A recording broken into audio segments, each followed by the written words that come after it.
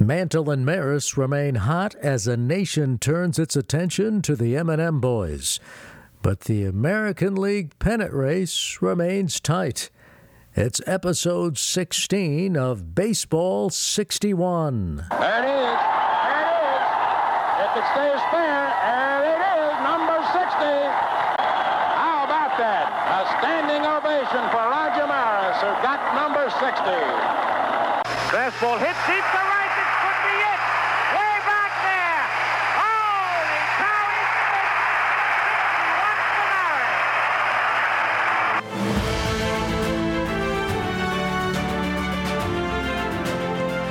Maris. Hello, everyone, and welcome to Baseball 61, a podcast about the historic 1961 New York Yankees and the Major League Baseball season of 1961. I'm Dan Lovallo. We're going to cover a lot of ground in this episode, beginning with Friday, August the 11th. The Yankees start a road trip in our nation's capital, and the M&M boys launch an assault. Mickey Mantle belted his 44th home run of the season, and Roger Maris his 42nd, as the Bombers dismantled the Washington Senators 12-5 in front of 22,601 at Griffith Stadium. Ralph Terry hurled 7 innings to record his 8th win against 1 defeat, while Hal Reniff registered his 2nd save, hurling 2 scoreless innings. The Yanks jumped out to an 8-0 lead. Tony Kubek had 4 hits, including a triple, and Elston Howard added a double among his 3 hits to lead New York's 19-hit attack. The Yankees improved to 76-37, and with the Tigers' loss at Minnesota, the Bombers now had a 4-game lead. Meanwhile, the rumors were flying that Casey Stengel, Al Lopez, Charlie Dressen, and Leo Durocher were all under consideration to be the new manager of the New York Mets. And stories persisted that the Cleveland Indians, with all of their attendance problems, would be leaving Cleveland, or could be leaving Cleveland, or would they leave Cleveland? But the rumors did persist. Meanwhile, the baseball world was also abuzz over the rare firing of an umpire. National League President Warren Giles fired umpire Frank Descoli. There was talk Descoli would not be offered a contract in 1962, and Descoli let it be known to some that he would quit at the end of the 1961 season anyway. He never made it to the end of the campaign. In fact, this story appeared in the Sporting News. Complaints against Frank Descoli were that he had rabbit ears, was quick to take offense, and was reluctant to talk to managers and players who felt they had a justifiable complaint. Perhaps Frank got that way by being a Connecticut State Trooper before he won recognition as a top-ranking National League umpire. The Connecticut State Troopers are well known for their unwillingness to take any quote-unquote lip from traffic violators. Saturday, August 12th. It was hot and steamy at Griffith Stadium. How hot was it? Well, Yankees broadcaster Mel Allen told his radio audience, It is a broiling sun. I'm not kidding. Our desk right here. I don't know how hot it is in the sun, but if we were to break 2 eggs right here, we wouldn't need anything to fry them in. Behind pitcher Dick Donovan, the Senators cooled off the Yankees with a 5-1 win. The only New York run scored in the 4th inning. Roger Maris stepped to the plate, and Phil Rizzuto had the call. All the ball players' uniform shirts are completely soaked with perspiration. Looking down at Danny O'Connell, who right now is playing shortstop against Maris. Bob Johnson, the shortstop, is playing second base. Chuck Cotty is playing short right field. And Bud Zip fell deep at first base. They're really overshifted on Maris. What a hole he's got down left field. Chuck Hinton is over almost in center field. The pitch is hit high in the air to right field. That could be a high drive. That's going out of here for a home run for Roger Maris. Number 43 on the year. Can you imagine? There wasn't one holy cow from the scooter. Washington scored 4 runs in the 7th to put the game away in front of 15,870. Bill Stafford suffered the loss, dropping to 9-6 in the 2-hour and 18-minute ball game. With the Tigers annihilating Minnesota 17-3, the Yankees' lead was down to 3 games. Sunday, August 13th, the Yankees and Senators locked horns in a doubleheader in front of 27,368 fans, and New York got clobbered in the first game 12-2. The only Yankees runs, solo home runs by Mickey Mantle and Roger Maris. For Mick, it was his 45th of the season, and for Roger, his 44th. Bud Daly took the loss in the 2-hour and 31-minute game, dropping to 9-16. Benny Daniels pitched the distance, striking out 6 and not walking anybody for his 7th win against 6 defeats. In the second game, the Yankees bounced back for a 9-4 win, erupting for 5 runs in the 8th inning to open a 9-1 lead. Maris belted his 45th homer of the season, and Jim Coates picked up the win, improving to 9-3 in the 2-hour and 16-minute game. With Detroit getting pounded by Minnesota, the Yankees, at 77-39, held a 3.5-game lead over the Tigers. In the National League, the Dodgers at 69-40 were in first place by 2.5 games over the Reds and 9.5 games over their arch rivals, the Giants. Monday, August 14th. The Yankees had a day of rest, returning to Yankee Stadium to open a series with the White Sox the next day. But that didn't mean all the Yankees rested. At Bear Mountain, New York baseball writers and broadcasters played their annual baseball game as part of a day that featured baseball, a golf tournament, and clam bake. The names of the teams? The Yankees versus the Mets. That's right. Probably the first matchup between the Yankees and the Mets. And the Mets won 9-6. By the way, no probably. It was really the first matchup between the Yankees and the Mets. The floodgates opened in the 8th inning when outfielder Mel Allen, yes, the voice of the Yankees, fell down diving for a ball hit by New York Daily News cartoonist Bill Gallo that started the collapse. The umpires in the game were Ralph Houck, Ralph Terry, and Yogi Berra. Among others in attendance were Yankees GM Roy Hamey, Public Relations Director Bob Fischel, Johnny Johnson, who headed their minor league system, Connie Fernandez, and from the Mets President George Weiss, the former Yankees GM, Charlie Hirth, and Lou Ness. Also in attendance were Yankees pitchers Whitey Ford and Bud Daly. So there you have it, the definition of a day off in 1961. It was a different time. Tuesday, August 15th. The Yankees are back at the big ballpark in the Bronx, and 49,059 turnout and watch as 2 left-handers lock horns. 20-game winner Whitey Ford for the Yankees and Juan Pizarro for the White Sox. And on this night, in 2 hours and 25 minutes, Pizarro outdueled Ford, pitching the distance in the White Sox 2-1 win. Chicago took a 2-0 lead in the second, and the Yankees cut the lead in half in the fourth as Roger Maris slugged his 46th home run of the season, leading off the inning. Ford pitched 7 innings. His record dropped to 20-3. With the Tigers sweeping a doubleheader from Baltimore, the Yankees' lead dropped to 2 games. Wednesday, August 16th. The Sporting News, the latest edition on the newsstand, and Elston Howard was the featured story. Howard has quoted how he owed a lot of what he was doing at the plate to hitting instructor Wally Moses. Quote, "I owe a big chunk of thanks to Wally Moses, who came up to our club this year as a batting coach. He took me in charge in February. Moses induced me to shorten my grip, to cut my swing, to keep my feet closer together, and most important of all, to stop throwing my head. I had been told by pitchers about the head action and how it threw me off the ball. But Wally found the cure." He also praised manager Ralph Houck because Houck kept him at one position, catcher.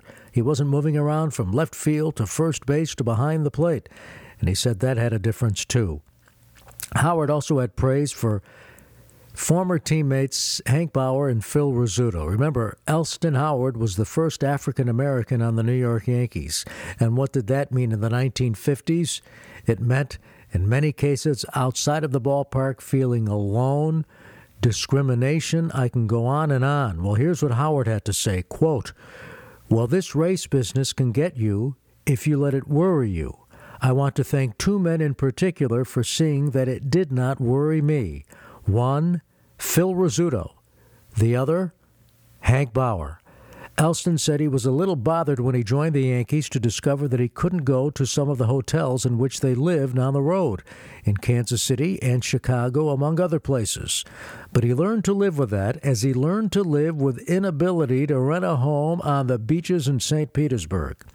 His first training session home down there was with a cobbler by the name of Williams, who had a son Howard's age. Quote, "I got pretty lonesome at times, and Phil would sense when I hit the real blues. He would take me to the movies." Howard went on, "Rizzuto talked to me a lot about life in the big leagues, how to meet problems.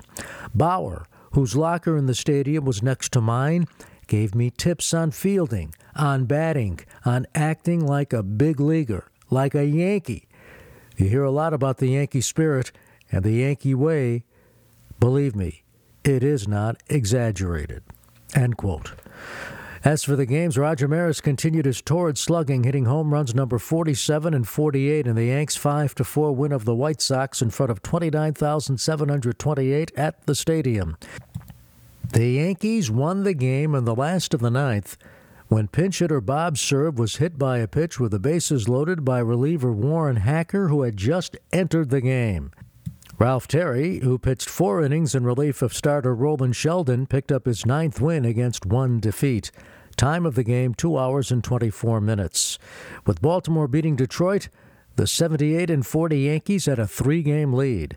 Meanwhile, in a showdown series in Los Angeles, the Cincinnati Reds swept the LA Dodgers in a doubleheader in front of 72,140 at the Los Angeles Coliseum to move back into first place by 1 game over the Dodgers. And the seed for how we watch television sports today, even in 2021, was sown on this date. Let me read this story from the Sporting News. 2 bills could change the whole concept of televised baseball. Senator Estes Kivauer, Democrat from Tennessee, dropped a bill in the hopper that would permit negotiations for television between networks and organized sports or package deals. Representative Emanuel Seller, Democrat from New York, introduced a similar bill. So what did that mean? What did this bill mean? What it meant was that these teams could band together as one league and negotiate with a network over television rights. Under the current system in 1961, you couldn't do that. You had to negotiate individually. The Yankees, for example, had a separate contract with CBS in addition to their local affiliate in New York, WPIX. But you really couldn't negotiate as a league. Well, now you could if these bills became law, which they ultimately did. The NFL went out and cut a big deal with CBS. And how we watch sports in 2021, well, the seeds were sown 60 years ago. Thursday, August 17th. Bill Stafford pitched into the 9th inning, giving way to lefty reliever Luis Arroyo, and the Yankees held on for a 5-3 win over the White Sox in front of 25,532 at Yankee Stadium. Stafford picked up his 10th win against 6 defeats in the 2-hour and 36-minute game, while Arroyo registered its 23rd save. New York jumped out to a 5-0 lead before Chicago scored 3 runs in the 9th. With Baltimore defeating the Tigers again, the Yanks now had a 4-game lead over second-place Detroit. Friday, August 18th. The Yankees were back on the road and showed it. Cleveland erupted for 3 runs in the first off of starter Jim Coates on its way to a 5-1 win in front of 37,840 at Municipal Stadium.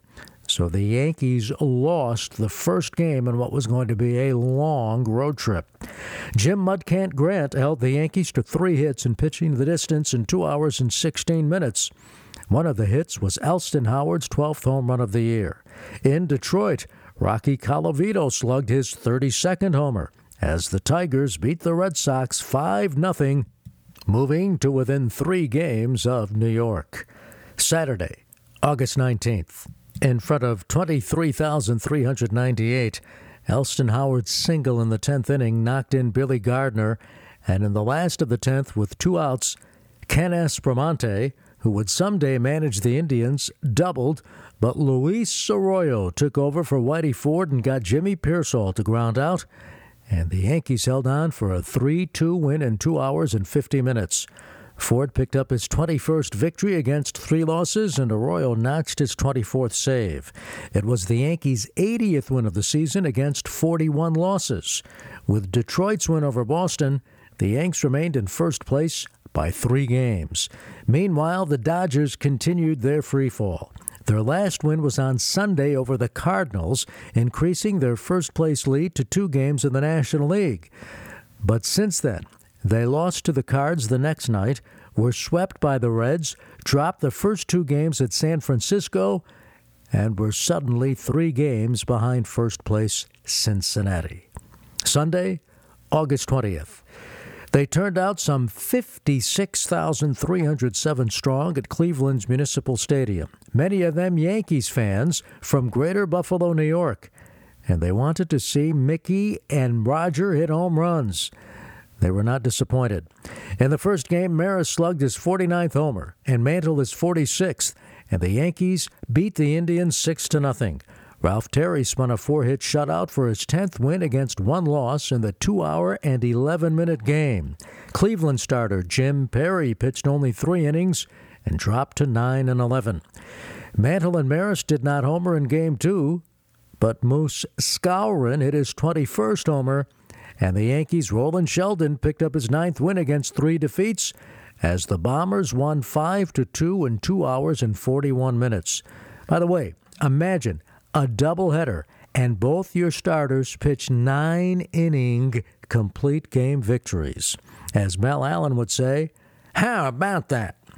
The Tigers kept pace, sweeping 2 from the Red Sox, remaining 3 games behind New York. In the National League, the Dodgers lost again, but so did the Reds, so Cincinnati maintained a 3-game edge over Los Angeles. Monday, August 21st. It was an off day for both leagues, but the Milwaukee Braves were busy selling Charlie Lau, who would someday become a renowned hitting instructor, including with the Yankees, to the Baltimore Orioles. For the Yankees, we head to Tuesday, August 22nd, and they're on to Los Angeles to play the expansion Angels. And for Roger Maris, Mickey Mantle, and Yogi Berra, the trip meant a detour to Hollywood. Dateline, Hollywood, California. This blurb in the Sporting News. No one is rooting harder for Mickey Mantle and Roger Maris to break Babe Ruth's home run record than officials of Revue Studio. Should either of the Yankee sluggers or both achieve the feat, executives of the studio predict a smash success for a film now in production. Mantle and Maris, along with Yogi Berra, will have roles in Touch of Mink, a comedy starring Cary Grant and Doris Day, and scheduled for release shortly after the close of the season. The scene in which the players will appear will be filmed at the studio here in a replica of the Yankee dugout at Yankee Stadium.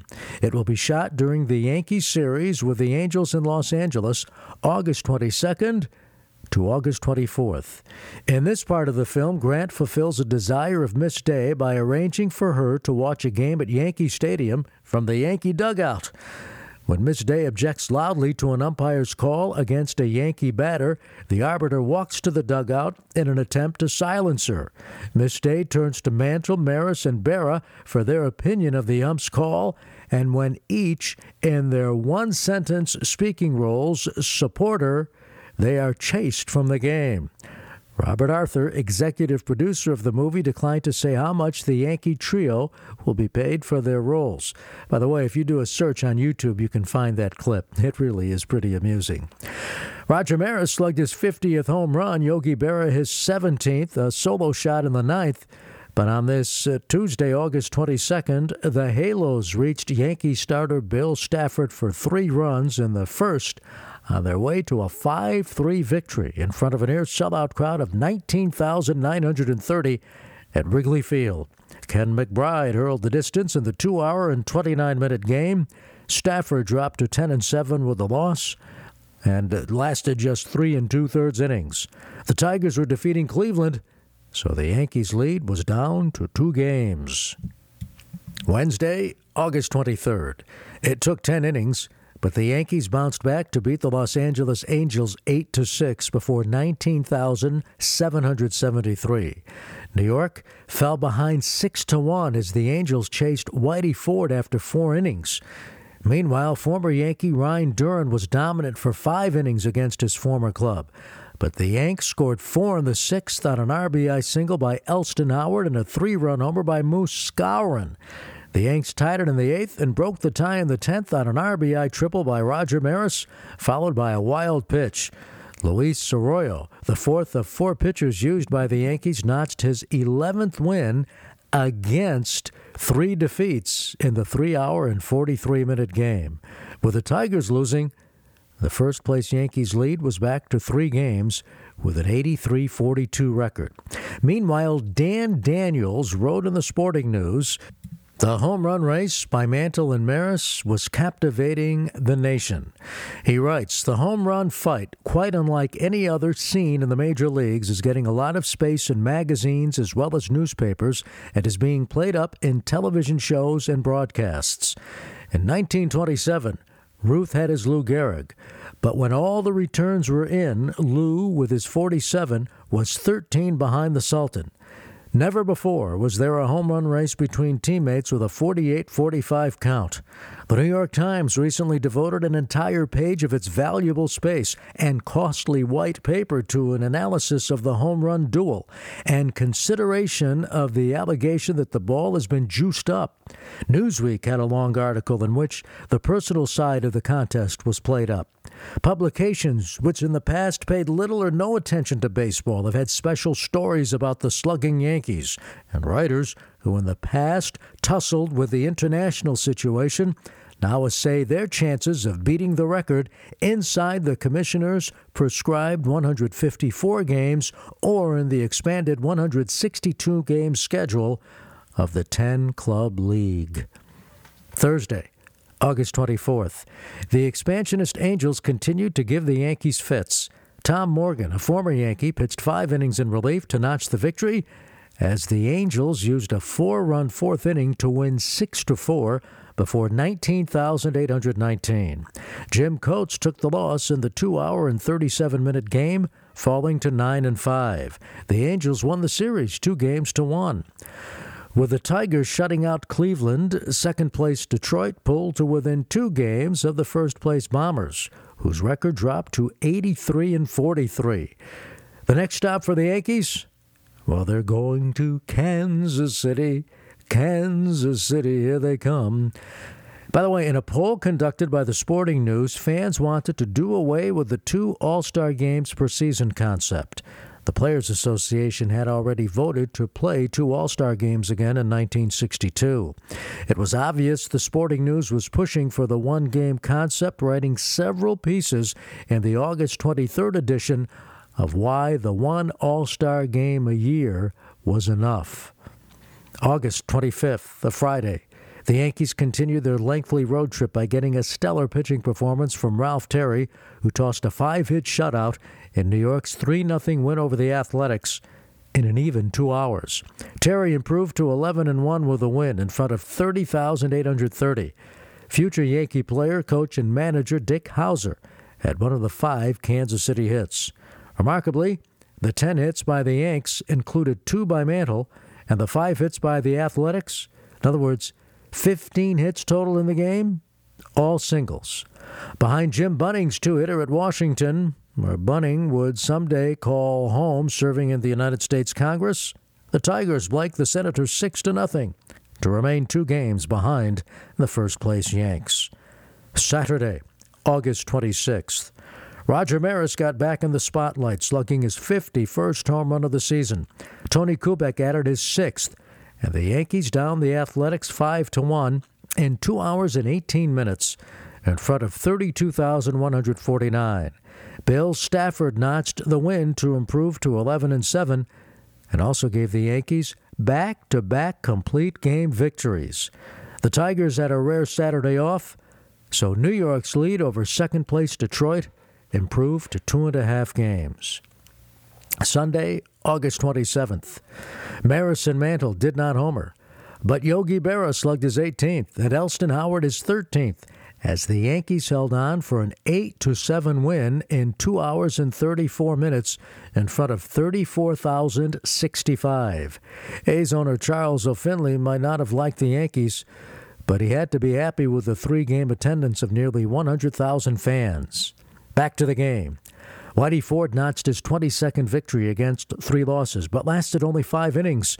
Roland Sheldon came on and pitched 3 into third innings, but Luis Arroyo was needed to quell a 3-run ninth-inning rally by Kansas City for his 25th save. With the Tigers sweeping Washington a doubleheader, Detroit pulled to within 2 games of the Yanks, who now had an 86-43 record. In the National League, the first-place Reds continued their winning ways and now had a 3.5-game edge over the Los Angeles Dodgers. The Reds had a 78-52 record. Monday, August 28th. The Yankees are off, but the Tigers played the Senators again and won 7-3, with Rocky Colavito slugging his 39th homer of the year, Al Kaline his 17th, and Jake Wood his 11th. With the win, the Tigers pulled to within a game and a half of the Yanks. By the way, how about the Baltimore Orioles? They owned a 77-55 record. In this day and age, 2021, that would be good for a division lead or a wild card spot. And by the way, how much would the Orioles love a 77-55 record in 2021? But in 1961, what did 77-55 get you? Well, if you were the Baltimore Orioles, you were in third place, 10.5 games behind the Yankees. Meanwhile, for the Yanks, the road trip wasn't over yet. It was on to Minnesota.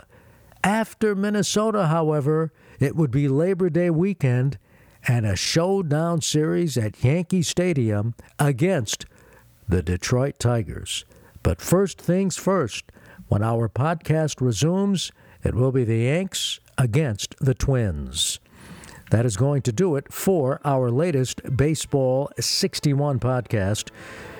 Be sure to follow our podcast in the Apple Podcast directory, Google, Spotify, or wherever you listen to podcasts.